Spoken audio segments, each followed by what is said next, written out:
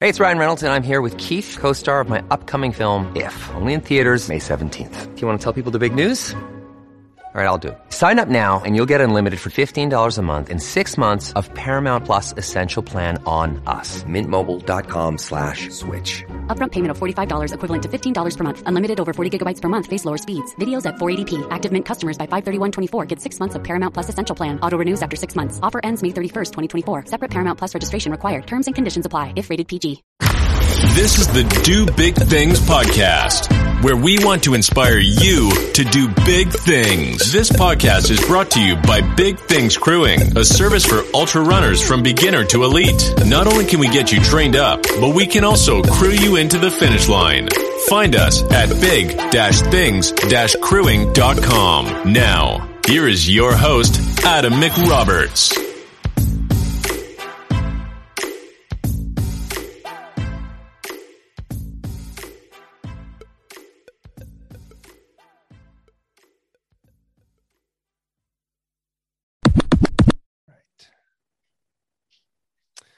All right, Liz Canty, thanks for joining me. This is the Do Big Things podcast. How's it going today?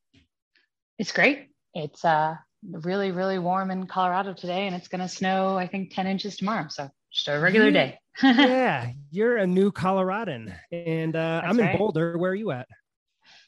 Castle Rock. We just got here and bought a house 2 months ago, and we got into the state 8 months ago, I guess now. Yeah, from Alabama. So we're loving it here.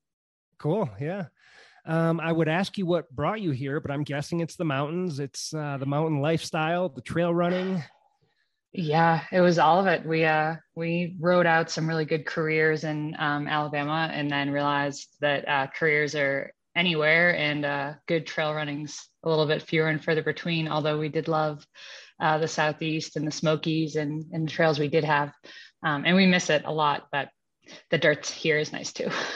For sure. Yeah. Where's your family at? My family's from Boston, and I'm from New England. So they're up there, and my husband's from Louisiana.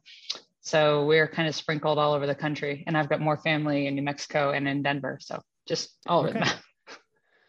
I'm curious, I guess, why you chose Castle Rock. There's actually a really great magazine article in Trail Runner Mag recently about the Mecca that is Castle Rock, and we've met a lot of friends here actually through David Roach's coaching, the Shell Boys. They live here, and so they got here first years ago, and they generated this trail running community that has blossomed into this very fit group, which is awesome. And so the trails here are incredible. They're mountain bike trails, but they weren't built in that curvy, snaky way with jumps, like a lot of mountain bike parks are. So there's 2 of those here that are great. It's like 20 to 30 miles of trails within 5 minutes of my house right here. Nice. And access to the springs is about 30 to 40 minutes south. Pikes, Bar Trail, all of it. It was amazing training for Cool Jewel. And then I can still get up to Boulder within an hour. And to Roxborough Park. Yep. Of course. Yep. 25 minutes away. I mean, it's this sneaky little entrance to all those areas. And it's now, I think, listed as one of the quickest growing suburbs. So it won't be small for much longer, but we found a house, so we're safe for now. Nice. And how long ago did you say you moved here? 8 months ago. 8 months. Okay. And I'm guessing you are just loving it. I mean, I'm from Wisconsin originally. I've been out here about 10 years. I love everything about Colorado. I'm guessing you're feeling the same way. Yeah. I can't hate that there's no humidity and that it barely ever rains. I mean, that's really just what got us down, I think, at the South. And I mean, we love the people and we loved all of our friends and family there. But I mean, when you're sweaty waking up in the morning, it's a long day. It's a long, and summer lasts March through, November, right. Nearly. It's like, it just didn't end. So that's rough. It's the climate's a little bit better. Gotcha.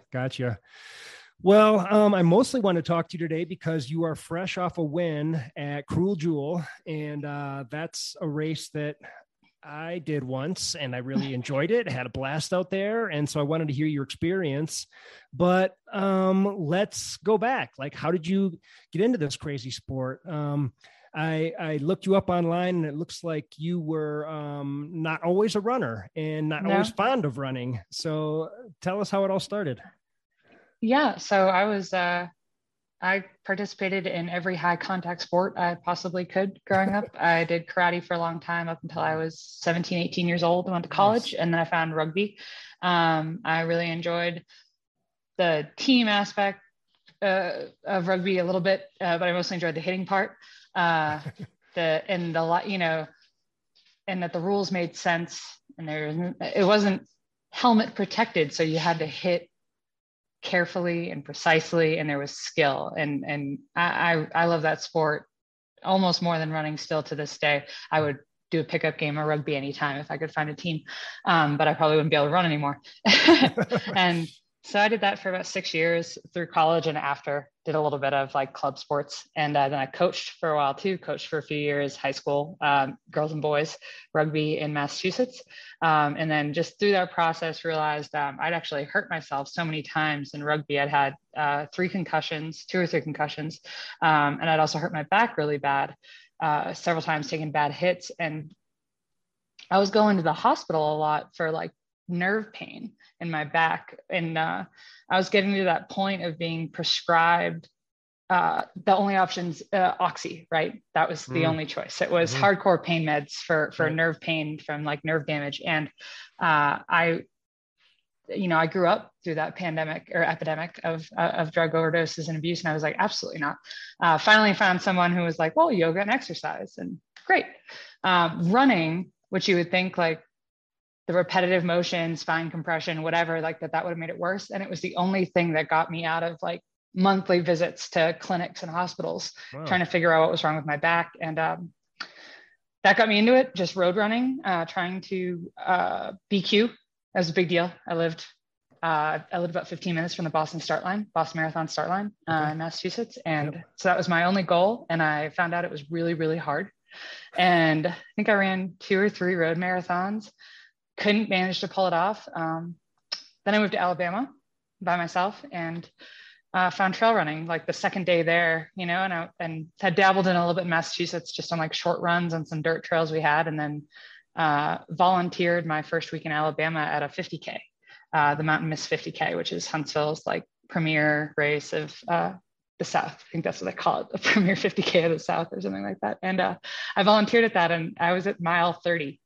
Can you imagine like your first introduction to ultra running, the mile 30 aid station of like a super hard 50K? And you're going to be hooked in for sure. I was blown away, and I was like, wow, this looks like so much more fun than road running, because I was spending road running needing bathroom breaks or puking because the gel was gross, or, just like constantly looking at my watch. And half these people didn't have watches on. You could poop in the woods if you needed to. Right. And there was beer at my aid station. And I was just like, there was one woman specifically I remember who was in her late 50s, early 60s, I think. And I met her even recently, finally. She had done the race every year for like, 20 years or whatever it would have been. And she chugged a beer at mile 30 and just carried on. And she was not in the back. She was mid-pack, very happily mid-forward pack. And I was like, yep, this is what I need to do. And that was January 2016. Okay. And didn't look back. Wow. I talked to so many people on this podcast mainly, but just friends as well that are trail runners. And it's like, why do people even road run anymore? Like, I'm at the point where I just don't really even get it. Like, I only want to go to Boston. And so I've gone now. Yeah, I did, for anyone who cares, magically BQ after only trail running, and then just like, fine, I'll try again. And, really? There's some good pictures of me in a Salomon vest at our local road marathon that I only did because you got an extra sticker and a sweater if you did the 350Ks of the winter and the road marathon of the winter, that I'll run through a couple months.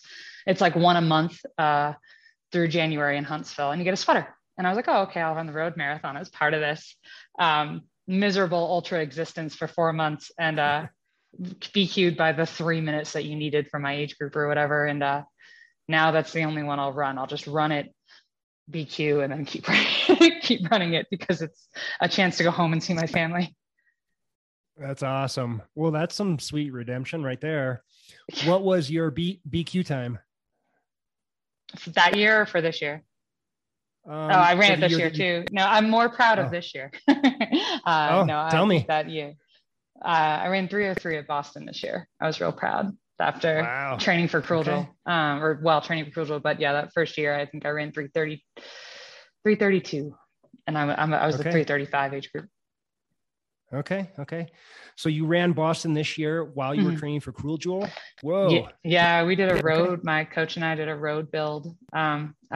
I wanted redemption there. I'd been there in 2018. That was the Des Linden year when it hailed and freezing rained and headwind. And I had a horrible race after big, training and trying to dream big. So I was like, hey, I know I've got this Cruel Jewel thing coming up, but let's throw in some fast road running. And I would do like my Sunday run and my next percents on the paved trail here and like make sure I was ready for a road marathon. But yeah, that was a fun experiment for us.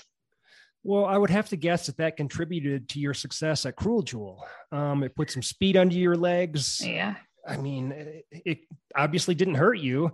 How do you feel about it? I feel good. I think the only thing, I've seen some great training plans for people who live in like the flatlands of Florida for races like that, about that speed is your friend intervals. And because that's the only way you're going to, get that, do some of that quad damage, do some of that hamstring damage. And I felt good. My technical trail, I wish I had done a little more technical stuff. That was the only thing that got me, was I'd been so far removed from those technical trails in the South that it caught up in that there's one section in the last 10 miles, 15 miles, where there was a burn and it's all overgrown and real rocky. It's a short little stretch that on the way out and the way back, I was just like so annoyed that I wasn't as confident as I used to be. So I'm going to add that to my list of things, is find some more technical stuff. Yeah. Well, I guess the more I'm thinking about what, we were talking about and what I just said about speed training translating to Cruel Jewel, like, did it translate? Because Cruel Jewel, there's like almost zero flat. It's all vertical. My strength's always been climbing. I'm not fast. Not particularly for some of the women I know that I've raced with who can go throw 2:45s in OTQ while they're, racing Lake Sonoma and Western and stuff like that. I would love to have that speed, but what I do have is I can hike under the table, and I'll stand by that. And so if anything, it made my muscles a little bit more ready for the running that's between the hiking. So I never felt like my hike got damaged by all the road running or, training for Boston, but I felt like I had the form for when it was runnable. Like when you hit the road in the middle of the night, both ways, or the long road section after Old Dial Road, mile 30. I felt like I remembered how to road run. And I think if I had really, just run trail, which I have the option to do here every single day, I think I would have hit those, combined total. Would you say like 15 miles of road, maybe? Like, I think that would have just sort of destroyed my soul. And I've trudged it before, and I ran every step of that road on the way out, and not on the way back, but nice. On the way out at least. Yeah. Okay. So you brought up redemption a couple times, and if I read right, you DNF'd Cruel Jewel last year. So this was another sweet redemption for you. Is this a big part of your life? Do you have to come back and check these boxes off, or? My DNFs, I think in my ultra sign-up are few and far between. For sure. Yeah.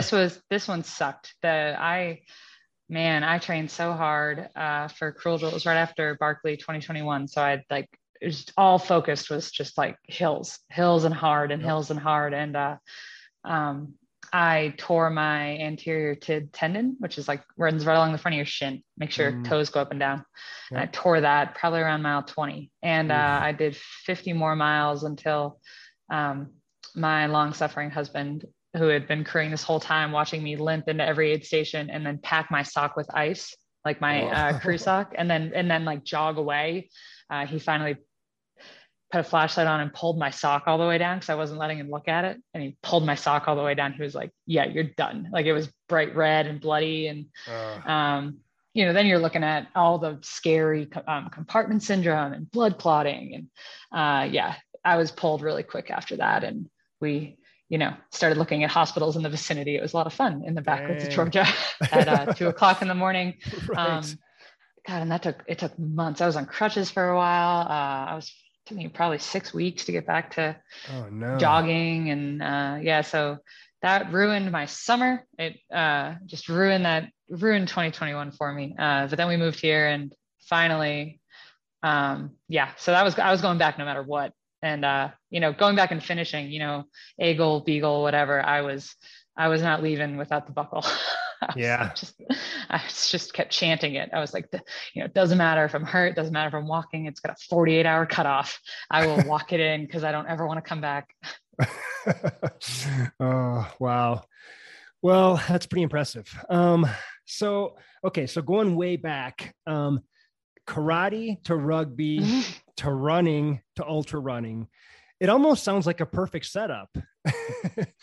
It sounds like a cycle of just hating yourself and wanting to just hurt as long as you can, really. And I've just, broken all the bones I can, concussions. I really like to not be comfortable, I think is what it is. Just how long can I be uncomfortable for? What's that all about, Liz? I mean, I find myself in the exact same shoes. I studied a lot of martial arts before I got into running, so I can kind of relate, but have you dove into that? Is there something there? Is there something in your past, your childhood? You wish, right? Like there was a quick and easy explanation. I think I was the biggest tomboy, which I know isn't really a phrase anymore. But in the 90s, it super was when your super manly, grandfather had no grandsons at the time. And I just really enjoyed embodying that for him and being the biggest dude I could be and be muddy and dirty and baggy jeans and find, every nastiest sport I could find to play, with the exception of like, I didn't enjoy team sports till rugby. I wasn't interested in like all the equipment needed for hockey or all baseball and the cost associated with it all. Like karate, you got to show up with, basically sweatpants on. And that was like a great, activity in my town. And then rugby, you just need cleats, it's simpler the better for me. And, running, I know everybody says you only need shoes. We all know that's not true, but, shoes, a sports bra, and something to put water in, you can pretty much get away with it. Mm-hmm. That'll get you started. Yeah. That'll get you going. Yeah. I can't remember if you mentioned, what was your first ultra? My first ultra was, oh my goodness. Oh, it is a race in Alabama called Black Warrior 50K. Oh my goodness, man, that was so long ago. I think I still have the plaque from it. Yeah, it's in a national forest just south of Huntsville. It is flat. I've never run it again. It's in February, and I was in a tank top and shorts because it was, I think, 70 degrees or 80 degrees that day. Wow. In the middle of February. Yeah, that was my first one. And I think what really stunned me was I didn't run that much slower than like the worst marathon I'd run. I think my worst marathon at that point had been just around 4 hours. And I think I ran that 50K in like 4:50, so I was like, well, trail and longer. And I only ran like less than an hour slower. That's what really was like, well, this is stupid. And I wasn't hurt afterwards. I was like totally fine the next day. It's not a hard sell when you're like not pounding on the road, not pounding on the road for 4.5 hours. No kidding. Yeah. Did you train for that? Were you taking it seriously, or was it something you just signed up for on a whim? After Mountainous 50K, after being at that aid station, I signed up for like the first thing I could find. I was like, I bet I could do this. I'd been marathon training for what felt like forever because I just kept trying another one. So I was like, well, I'm definitely in shape. And then I just started trail running with a group in Huntsville. And I think I even had a solid crew go into this race in Black Warrior. I specifically remember running it with a friend of mine named Benj, who told me, like, who, separated from me and was like, well, this is your first one. It's not going to go great. And then I, passed him in the finish chute and he let me win, let me beat him, all that. But it was great. Yeah. I think I had a pack on from Amazon. You know how like you can buy running packs from Amazon for like 50, $14 or something. I think I had one of those on. I've got the pictures, man. It was It was a day. I had a friend hand me my iPhone at my iPod at mile 22 or something like that. Cause I was just, at that point I was bored. I was like running by myself all that time. And, but yeah, the aid stations had like Fireball, like they always do. And, Oreos and, potato chips, that was my first time actually getting to eat like that at those aid stations. Right. And yeah, if that doesn't seal the deal for anyone looking at getting into trail running, I don't know what would. Like you run up onto a buffet of quesadillas and potato chips. Yep. And it's much more social out on the trails than it is when you're running roads as well. You make so many friends, right? Oh, yeah. For you? Definitely. I mean, some of my closest friends to this day are all from trail running. Totally. They're friends and family, those kids are my nieces and nephews of my friends that I'm not actually related to. Those are our closest friendships, and I'm enjoying getting to build those here. Even, the cross country ones, you just showing up at races. I mean, going to Cruel Jewel the other week was going home for us. We'd, been gone for a while, and it was nice to hear my name, that, not just because anyone knew that was my number, but like people who had known me from that first 50K 6 years ago, or like, and those are some of the comments on Facebook and Instagram are like, oh my God, I remember her at, whatever 50K, this many years ago. And so, yeah, the trail running community is countrywide, if not worldwide, because I know that I've got friends in Switzerland and in France, that I can't wait to see at UTMB. Oh, when's that? My husband's doing UTMB. I'm going to go to CCC, the 100K, and that's okay. Yep, coming up in a few months. So we're really excited. Nice. If we can book tickets and not, go bankrupt doing it. Right. Well, that's exciting. I didn't know it was in your future, but that's pretty awesome. It's another redemption one. I quit that in 2019. So I was, really? You mentioned the theme and I forgot about that one. I was like, I haven't quit that many things. And I was like, oh yeah, I did quit. I quit CCC for, another, like my body stopped working. So yep, going back to that one. And after Cruel Jewel, there's nothing that hard. So I'm totally stoked. Yeah. Is this redemption thing a theme in your life? I'm really hoping it doesn't have to be anymore. So I'll just like go check CCC off. But I mean, quitting is quitting, and DNFing, whatever. No one should ever carry shame with it. But for some of the, like, there's some things I have no interest. Like I think I quit a 50K in North Georgia, Cloudland Canyon, one of Sean Blanton's races years back. And I had a fever, pretty sure I had the flu, made it 20 miles. I have no need. I'm good. Like I've seen those trails, but things like the big things that, are your dreams. Like I feel like sometimes those are hard to walk away from. And so, yeah, CCC, crossing that finish line in Chamonix, that one's, and then hopefully UTMB someday. That's, why we all run Cruel Jewel, right? It's every qualifier and max points, Totally. Just start the cycle. Cool. What was your first 50 miler? Georgia Jewel 50 miler in 2017. Yeah, that was, Sorry. I'm like trying to remember all these things. And I'm no, that's all right. I mean, you've got, it must have been it. I peeked at your ultra sign up, 63 races, and you started running in like 2015, 2016. 2016. Oh yeah. I guess I probably have some early ultra sign up stuff from like 2015. There was a few races in Massachusetts I did with a friend. But yeah, 2016.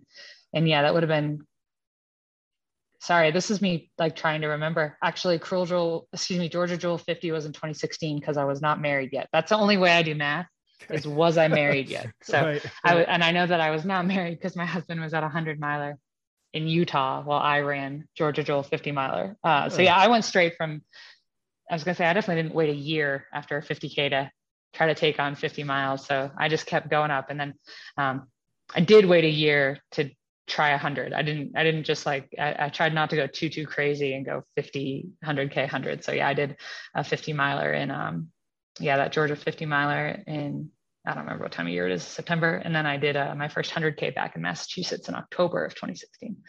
And then promised I would wait a year to do 100 and waited almost exactly a year to do 100. Promised who, yourself or? My husband. We weren't married yet, but he'd been doing this a lot longer. than I had. And he was seeing the joy and the, like, I've got to race all the time. And if anyone goes and looks at my 2016 ultra sign up into 2017, you'd go like, how did she not get injured? I mean, I was racing, if not every month, twice a month, just anything I could do, because I really liked the flow of race, drink a lot of beer, like eat a bunch of pizza, take 4 days off, and then like train for a week and then do it again. Like I was really enjoying that because I didn't have to actually train. I would just race.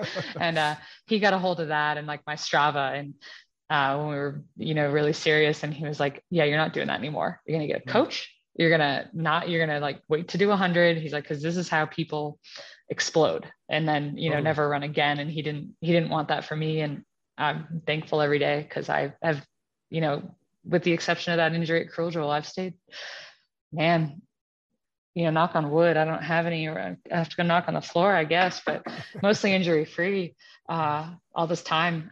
Little things here and there, but no big showstoppers. Good. Well, your husband sounds like a smart man. You can get by on the beer and pizza thing for a while, but it's not going to last forever. So yeah. I was 25. I probably had exactly as much time as I got of it. Like 9 months of behaving that way before my 34-year-old boyfriend at the time was like, it doesn't work that long. It's going to catch up to you. Yep. And yeah, now at 30, I know it doesn't work that way, because I'm feeling Cruel Jewel right now. And so when you hired a coach, was it David Roach from the beginning? No, at the time I worked at the local company in Huntsville. It's called Running Lane. It still exists. They're an incredible coaching group, and they run some really awesome races. And then I think I was coached by AJW, Andy Jones Wilkins, for a little while, to my first Barkley through 2018. And then, started with David Roach summer of 2018. And it's been great. I didn't even realize how long it had been until, sorry, that's my dog breathing. Go away, buddy. Stuck in my lap. I don't even think I'd realized it had been 4 years till I said it. Yeah. That we started together in 2018, and it's been working pretty well, I would say. For sure. Yeah. I want to hear about it, but did AJW also coach you through Western States? I saw you had a 20-hour and change Western States too. Nope, that was David. We I think I think what it was when I was training for Barkley, I had my first Barkley. I was too stressed to be coached, and so I stopped all my coaching and just spent my days on a treadmill hiking uphill for several months, training scared. And then after that, and then working into I was getting ready for the Bear in 2018, and I started with David, just realized me hiking till my head hurt and my knees hurt probably wasn't just going to get me to the finishes I wanted. So had to coach it up again. Nice. What's been your experience with David Roach as a coach? I've heard him on podcasts. I know he's super friendly, super positive. I'm a coach as well, kind of a new coach. So I'm always curious about what other people's experiences are. Yeah, I've had a lot of fun. We have some fun heart-to-hearts about how cynical and pessimistic and sarcastic I am. Those are always really fun, because he's very genuine and happy, and he is that enthusiastic as he is on any podcast. And he talks in exclamation points. And I was born and raised in probably the saddest, most aggressive city in the country, Boston, Massachusetts. And I don't have that much joy in me. I wish I did. I'm a very happy person. You sound like you have joy in you. I have a lot of joy, but I end my sentences with periods and very rarely with exclamation points. those are the only thing I think we've ever had heart-to-hearts over, is him saying like, you're great, you have to be happy and run with joy. And I will just answer workouts with, I just suck, why can't you tell me I suck? That workout went horribly, I'm the worst. Come on. But I think I've even gotten better from that. I think you've got to stop breathing on me, sweetie. I've got 2 poodles who really want to be on your podcast. Nice. Right. Yeah, they really want to be on the podcast. Yeah, they're very happy. But yeah, he's been great. I really like the mix of workouts. And I know that some people trained for Cruel Jewel. I met people on the trail who just did vert every weekend, climb their hearts out. And I saw those Stravas. I saw the 30,000 feet of gain a week, which I number one, don't have time for. I work way over 40 hours a week, and, want to cook dinner and hang out with my dogs. And so being able to incorporate, more speed and get that sort of quality in without that huge quantity. I mean, I think it worked great. And then I would go do those huge 5-6 hour training runs on Saturday in the springs, or down on the Bar Trail up towards Pikes Peak, and get, those 7,000 feet of climb days. But, the weekly average wasn't there. And it's really hard to not, be the thief of your joy or confidence. But I can only say that it worked, obviously, Yeah, totally. Does your coach send you weekly training plans, or does he send them out for the month, or how does that work? I think it's like a 2 or 3 weeks at a time. And I try really hard not to even look further than that. That's too stressful for me. I keep my little app zoomed in right on just like the next 2 or 3 days. Smart. That's just how I work, because my brain will sometimes that screws everything up. Then when I plan a camping trip around like a 20-mile training run that I don't have a place to do it, but it works out pretty well. Yeah, I think he goes about 2 or 3 weeks out. And I think he'll put long runs actually several weeks out. Like if you're doing a long 100-mile build, he'll get the long runs marked in really clearly on the weekend, so that if I have travel for work or anything like that, I can, write that in really quickly. Like, oh shoot, I've got to move this Saturday run to a Tuesday because I'm getting on a plane on Wednesday or something like that. So yeah, it's been great. And he incorporates rest days, right? Oh yeah. 1 or 2 a week, or what does he do? I take 1 day a week off. I'm very happy. I know that he definitely coaches streakers, and they work that in. I know there are a lot of people who are really proud of that. I definitely like my Mondays off. That's the day everyone gets to choose. I like my Mondays off because my work days usually go to shit on Mondays, and then I can do laundry and catch our lives up on the way home. And yeah, I think everyone does it a little different. And I've never had a coach or coached myself when I didn't do a day off. Streakers are amazing. I would find a way to hurt myself. I can't even imagine the streakers who finish Cruel Jewel. And can you imagine like on Sunday going for even a 1 mile run? I was limping through the airport on Sunday, and I thought of that while I was being left behind in the airport.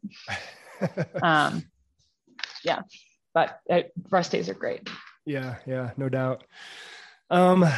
Training for Cruel Jewel, is this something you wanted the first place? Is this something you were trying to win for sure, or was it more casual, or how do you approach your races?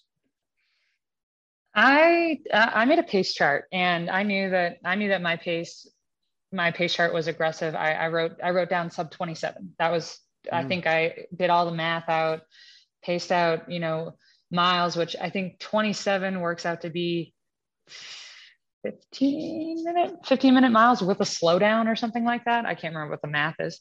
And caveat, yes. Your time was 26:34. So well done there. Holy cow.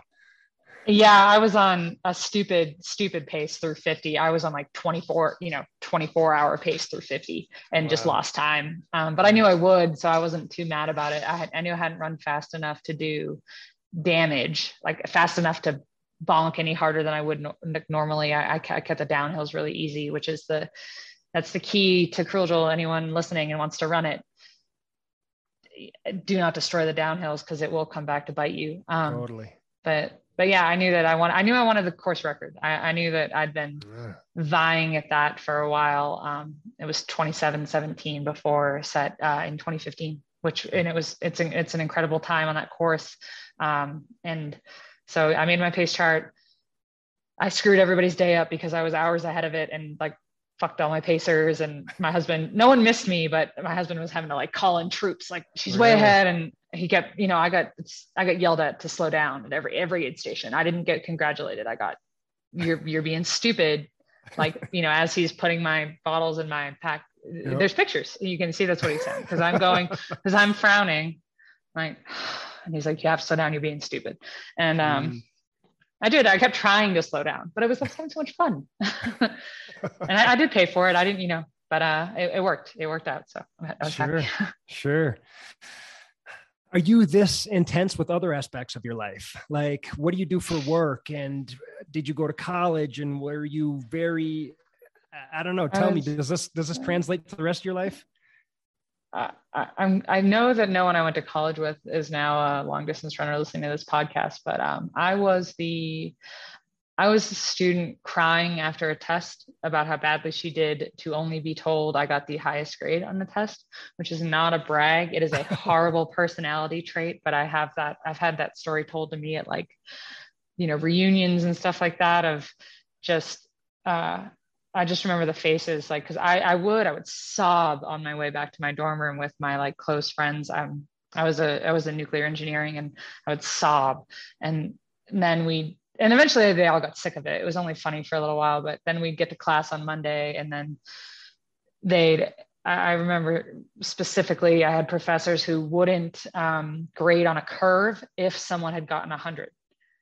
And I would fuck everyone, because I would occasionally be the person to get the 100 or the 98. And then the curve would only be 2 points. So yeah. And that I remember years of that just being, until like when we left tests, I was no longer comforted for like being worried that I'd done wrong. So yeah, school was like that. School is still like that. I'm still in school. I'm in my master's program right now. I still cry when I don't do well, when I don't do the best on a test, but I'm also barely, half paying attention while I'm also working. And I now work as I have one of those complicated titles. I am a aircraft integration systems engineer for modified aircraft for the Air Force. So yeah, I work for a company that like buys planes, and then we put rockets and radios and antennas and video cameras on them, and the Air Force uses them for whatever they're going to use them for. But I just make sure it works at the end of the day. A lot more specifically in the avionics part, the stuff that makes it all fly. But that's what I do now. So all that time in nuclear engineering crying about test results that I now never use that skill. So. Where does your drive come from? Like, we haven't talked about like your growing up or your parents, or, I mean, does it stem from way back in childhood, or where does this drive come from?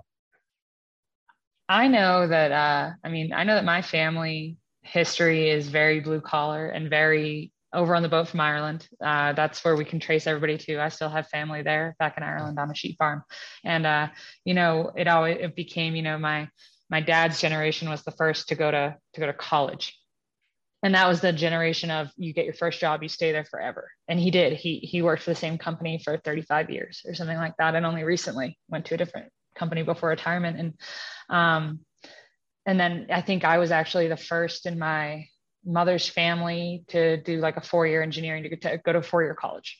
And so it was just being the first of things. And I mean, we were never given an out. It was A's. It was, get A's. And then it was, I even specifically remember my father saying he never wanted me to marry for money.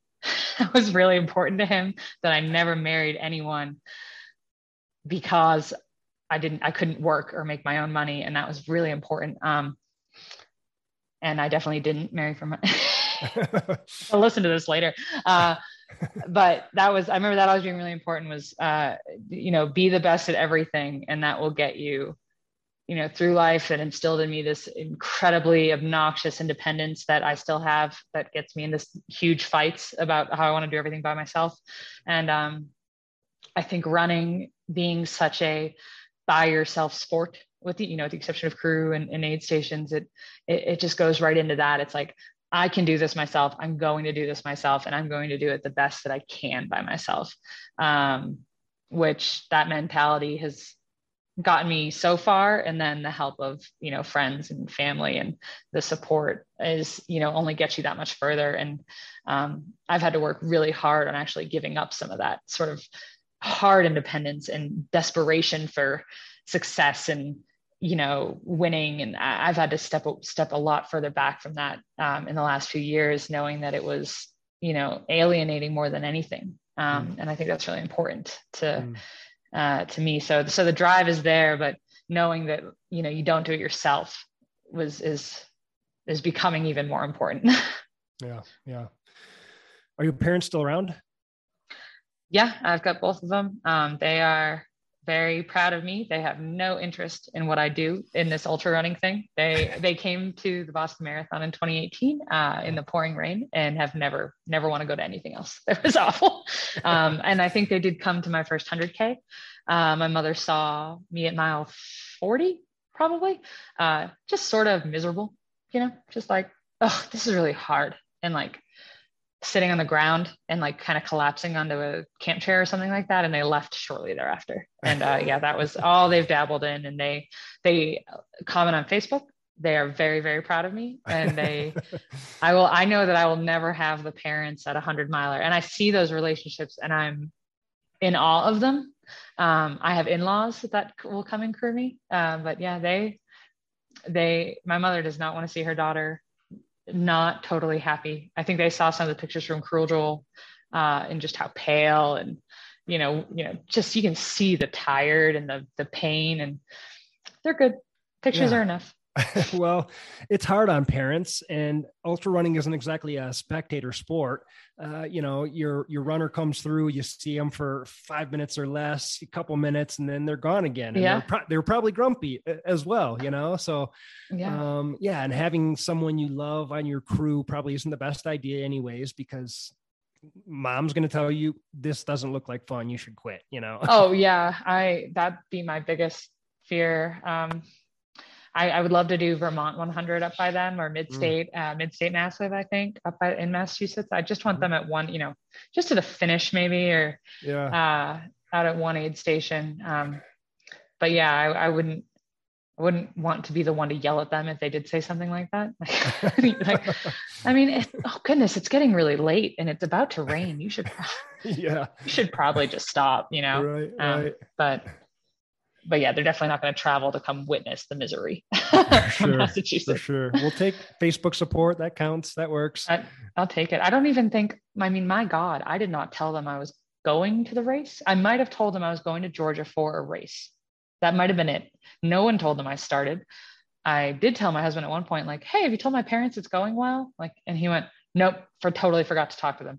And that was the extent of it. And then afterwards I did call them, because they follow me on Instagram, and I called them like, God, I don't even think I called them that day. I think I called them at the airport or something the next day. And they were like, oh, so everything went okay? And I was like, yeah, it was just like the hardest 26 and a half hours of my life. I guess I was like, I wish Luke had gotten a hold of you. And but no love lost. I'm going home in a few months. Right. Wow. Looking back over your running career, like what are some of the standout moments? Was it big 100-mile races or losses or DNFs, or what stands out? I've got a few good memories. I think one of my first memories is running out in the Grand Tetons, on the big route behind the Grand Tetons that's back there, with my now husband, friend at the time. That was the only way we got away with this trip. Friend at the time who, was like, oh, we'll end up walking a lot. Like, you're new to it. It'll be fine. And it was him and one of his friends and me, and we were going to do this 30-mile route.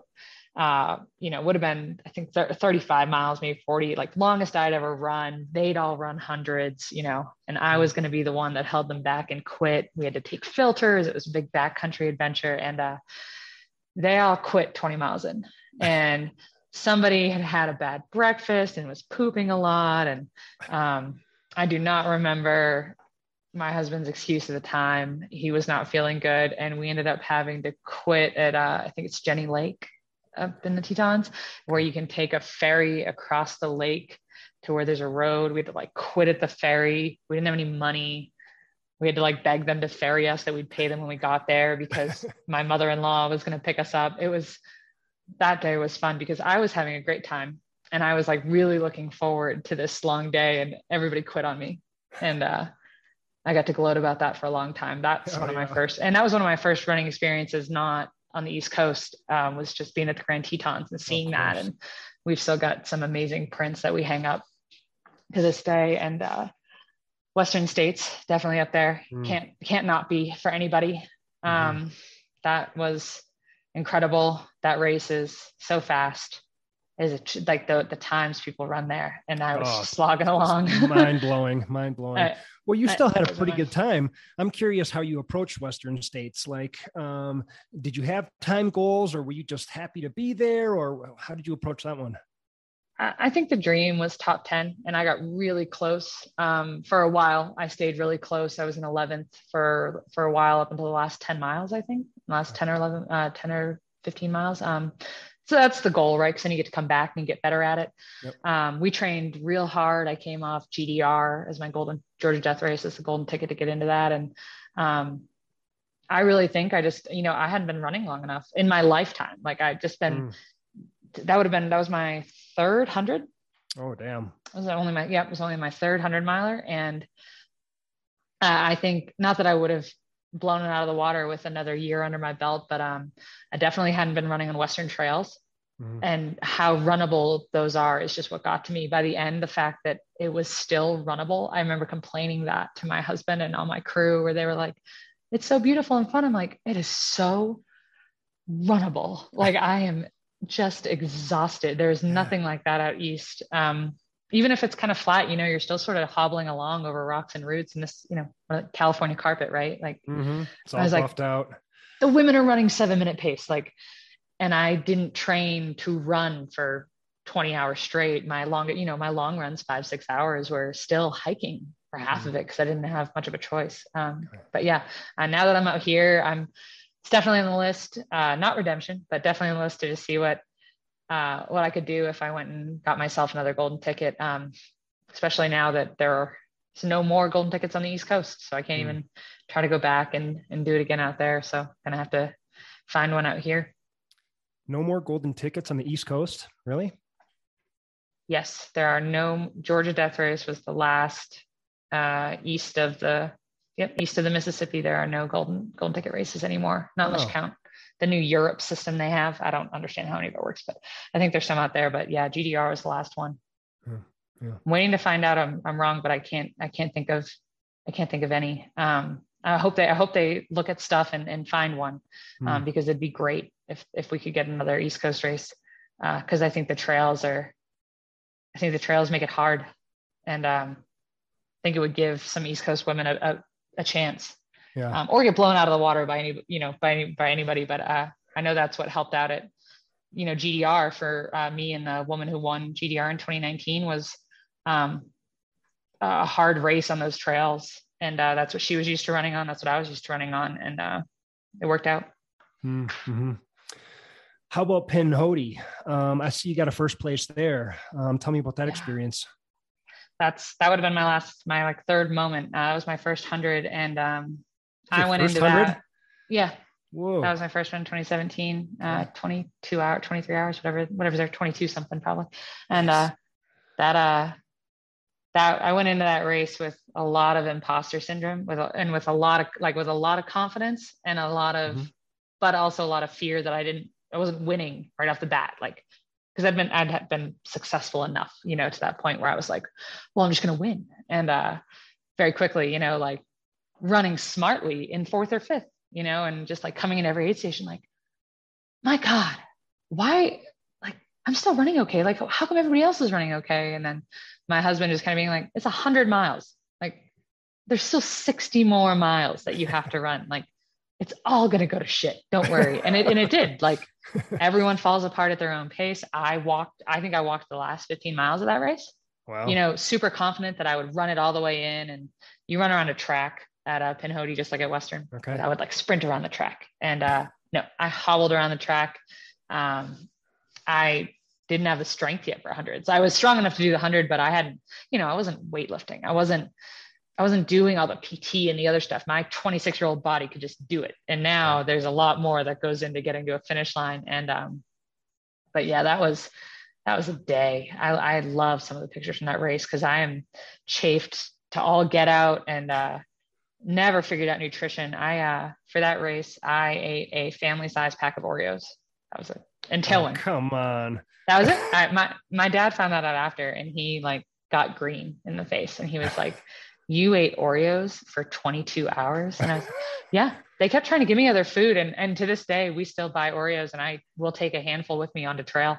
They do it for me. And and then I remember when we ran out of them too, because it was only like mile 70. And we were like, you ate the entire package. We're out of Oreos. And I was like, well, that's really sad. And then one of the aid stations had those lemon ones, like the store brand lemon cream ones. And that was incredible. And that was disappointing. And then that was just the end of that day for me, where I was like, we're out of Oreos.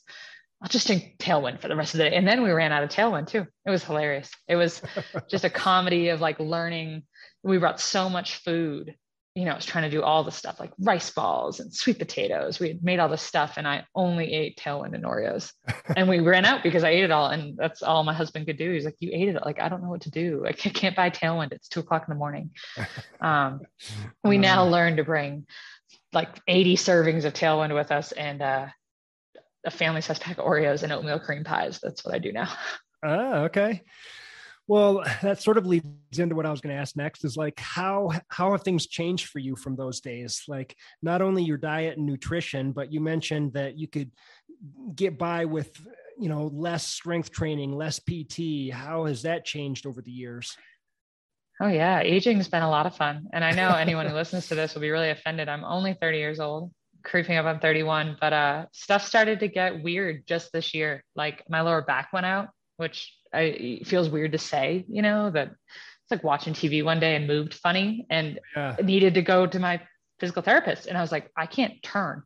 I realized like I wasn't using my back. I was using my shoulders and my like legs to pick stuff up.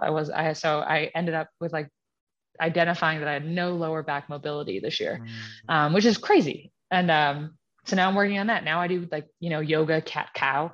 I do that like every day for like 10 minutes. And I've got a bunch of core stuff and a bunch of yoga I've got to keep up with. And I do sort of standard strength routines. I just got to be a lot more careful about it, and sometimes my work week gets busy. And I feel like 4 or 5 years ago, I could go 3 weeks without doing all that stuff. And now if I go a week, because I travel and I don't, can't pack stuff, I know immediately that I have not strength trained because the next run I start is really sore. And I think Cruel Jewel went so much better because I have a PT here now, finally in Colorado, that I really like working with. And I don't know if anyone knows this, in Alabama, you can't go to a PT and show up. You can't just show up and say, I'm a runner and things are a little weird. Could I get help? You have to go to a regular doctor and get referred, and you can't pay out of pocket. You have to work through your insurance. And it is really complicated to get sort of like specialized running care in a state where running is not the number one sport. And so now moving here, I have someone I see, every other week or so. I get to go Friday and I'm really excited because I'm going to get like all massaged out because everything's really sore. Nice. And so it just takes a little more care than I was ever, prepared for, to make it all the way through and not, because, quitting or crumpling because your body fails you, which was like, something you could take care of is really frustrating. One-off things, tripping, how I hurt my tendon last year. That was a freak thing. Freak things suck. But when it's like, oh, this is my IT band flaring up that I've known about for 6 months, that kind of stuff is like, deal with it now. Everybody listening, you're like, whatever's bugging you and you have a race in 6 weeks, go deal with it. Because when it takes you out, it's devastating. Yeah. Yeah. Well, I can relate on all fronts, believe me. So PT every day, is that something that you practice every day? Like the exercises you've been assigned? The little stuff like band work. I love my exercise bands for, hip and glute stuff, and the sort of back yoga that I've been doing, that's become an everyday thing. Even at my desk, I keep a set of exercise band at my desk and I can do them and do little like butterflies with my knees and look like a crazy person. And then I probably get in the gym twice a week, which doesn't sound like a lot, but now we're finally getting a gym set up at the house now that we've moved in, and I'm hoping that that'll lead to a little more like weekend check-ins too. Cause mostly it's like my lunch break, that I can go get sweaty and try not to miss any meetings. Okay. Yoga, stretching, anything like that? Yeah. I mean, I'll add some yoga in, especially with this back stuff that I've got going on. And I really like thrown in some sun salutations. Who doesn't love like a good sun salutation here and there to like warm up? But I haven't found a studio here, and the pandemic really messed with all that for me. I used to go to yoga. I used to even go to spin sometimes as like as an alternate if I was a little tired from running. And I haven't really gotten comfortable with going back to classes yet in studios. I'm hoping I feel better about it soon, because I do miss group yoga, and I felt like that was a way better. If you pay for it, you'll show up. Yeah, totally. But yeah, the pandemic made it weird. Yeah, I gotcha. Diet.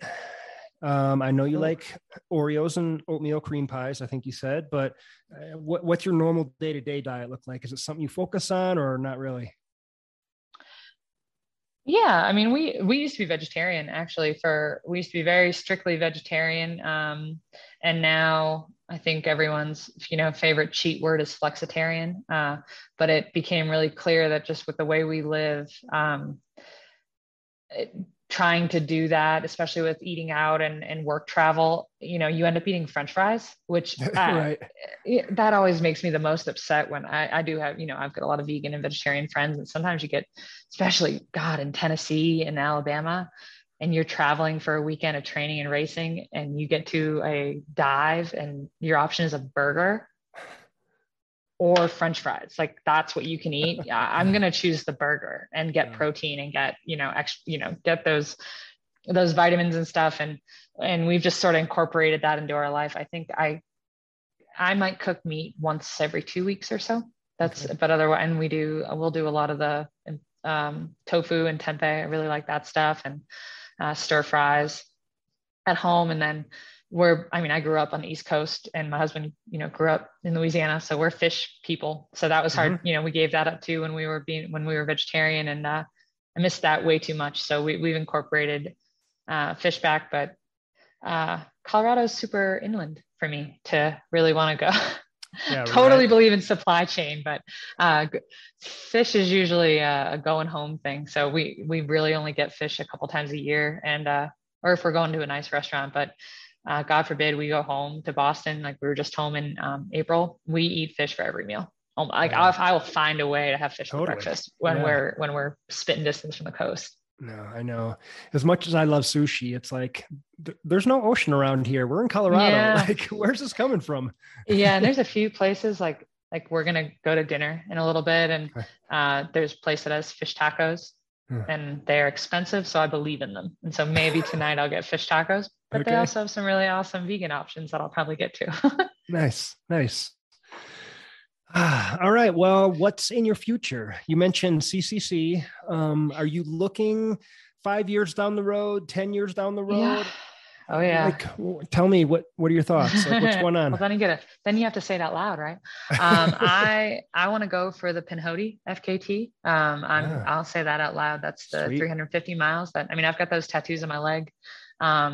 That's my place. Those are our trails. Those are our people. Those are the towns we used to hang out in, and so I've been on almost every single step of that trail between the 100 miler and the Georgia Jewel is on that trail as well. And my husband attempted it last year, and I paced him a lot. So I've almost covered every foot of it. I want to do it all in one go.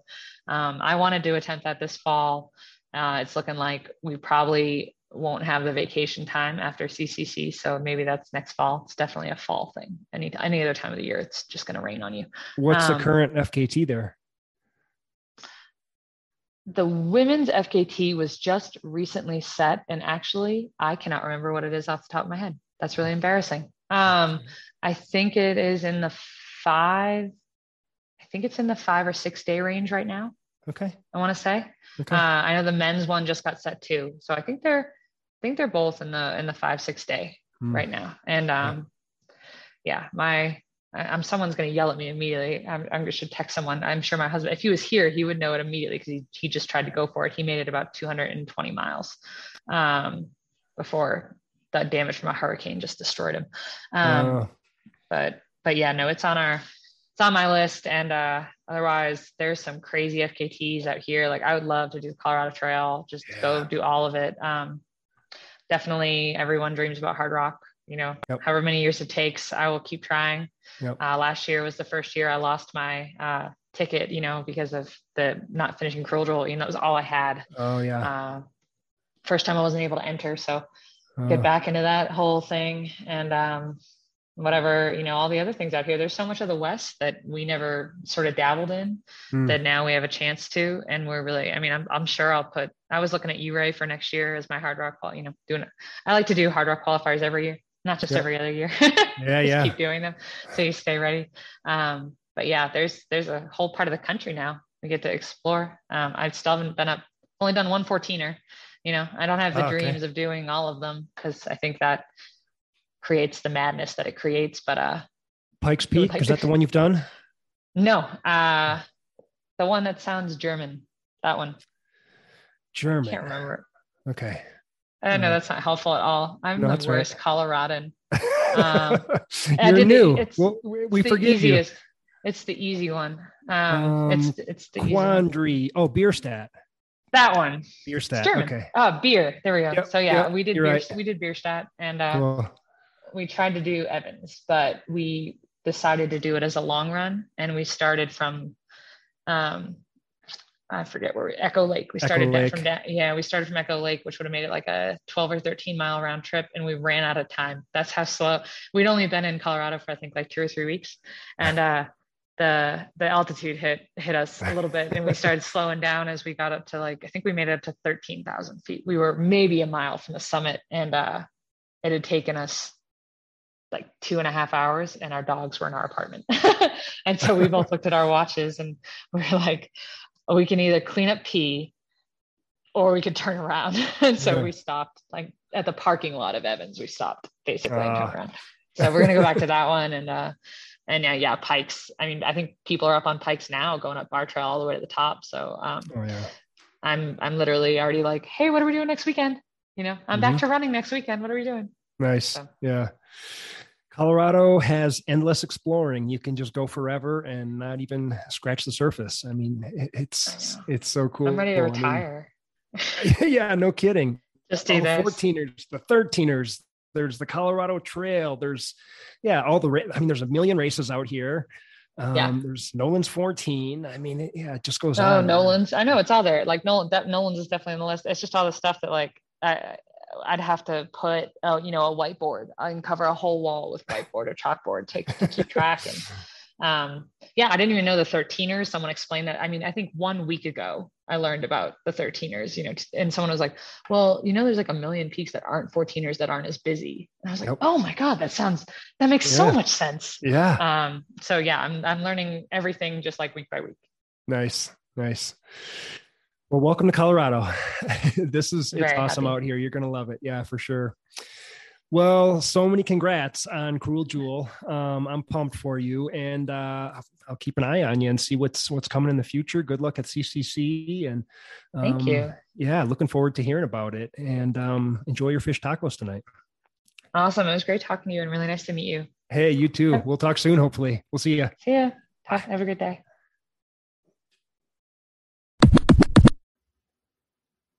I hope you enjoyed the show. If you like what we are doing at Big Things Crewing, or you enjoy the podcast, please consider donating to us on Patreon. Patreon.com/dobigthings is where you can drop $1 in the hat, so to speak. I'd like to thank our loyal Patreon subscribers. Without you guys, this isn't possible. Thank you from the bottom of my heart.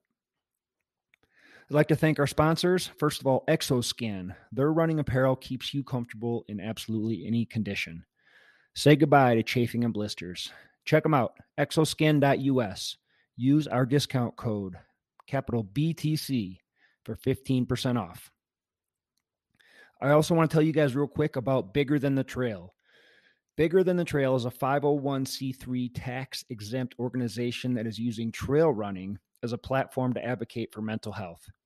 If you've ever thought about getting therapy but aren't in the position where you can afford it or you don't have insurance, Bigger Than the Trail offers you free therapy for 3 months. Yes, you got it. I said it. You heard it right. I couldn't love what these guys are doing more. I signed up for it. It was quick. It was easy. Within 48 hours, I had a therapist that met all my pre-requirements. It was all matched up with me and met my personal criteria. And I met with her every week for, I don't know, a couple months. And, I met with her until I felt a little bit better. And, I'm trying this thing. You guys should try this thing. And, we can all do it together. Look up Bigger Than the Trail, sign up for the services, and let's do the small things in life that eventually lead us to doing the big things. Let them know we sent you. Also, we want to thank Alter Ego Running. They make premium performance hats. Everyone needs a good lid or two when you're out running on an epic adventure. These hats should be your go-to on everyday runs, epic adventures, and just cruising around town. Check out Alter Ego Running. Use our promo code, capital, all caps, Do Big Things, and that's for 20% off. Last but not least, this podcast is brought to you by Athletic Brewing, the finest non-alcoholic craft beer in the market.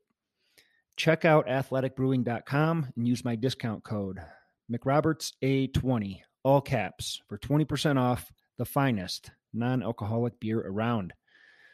Enjoy the taste without the hangover. Remember, guys, life is short. Do big things, baby. Pedro, take us for a run.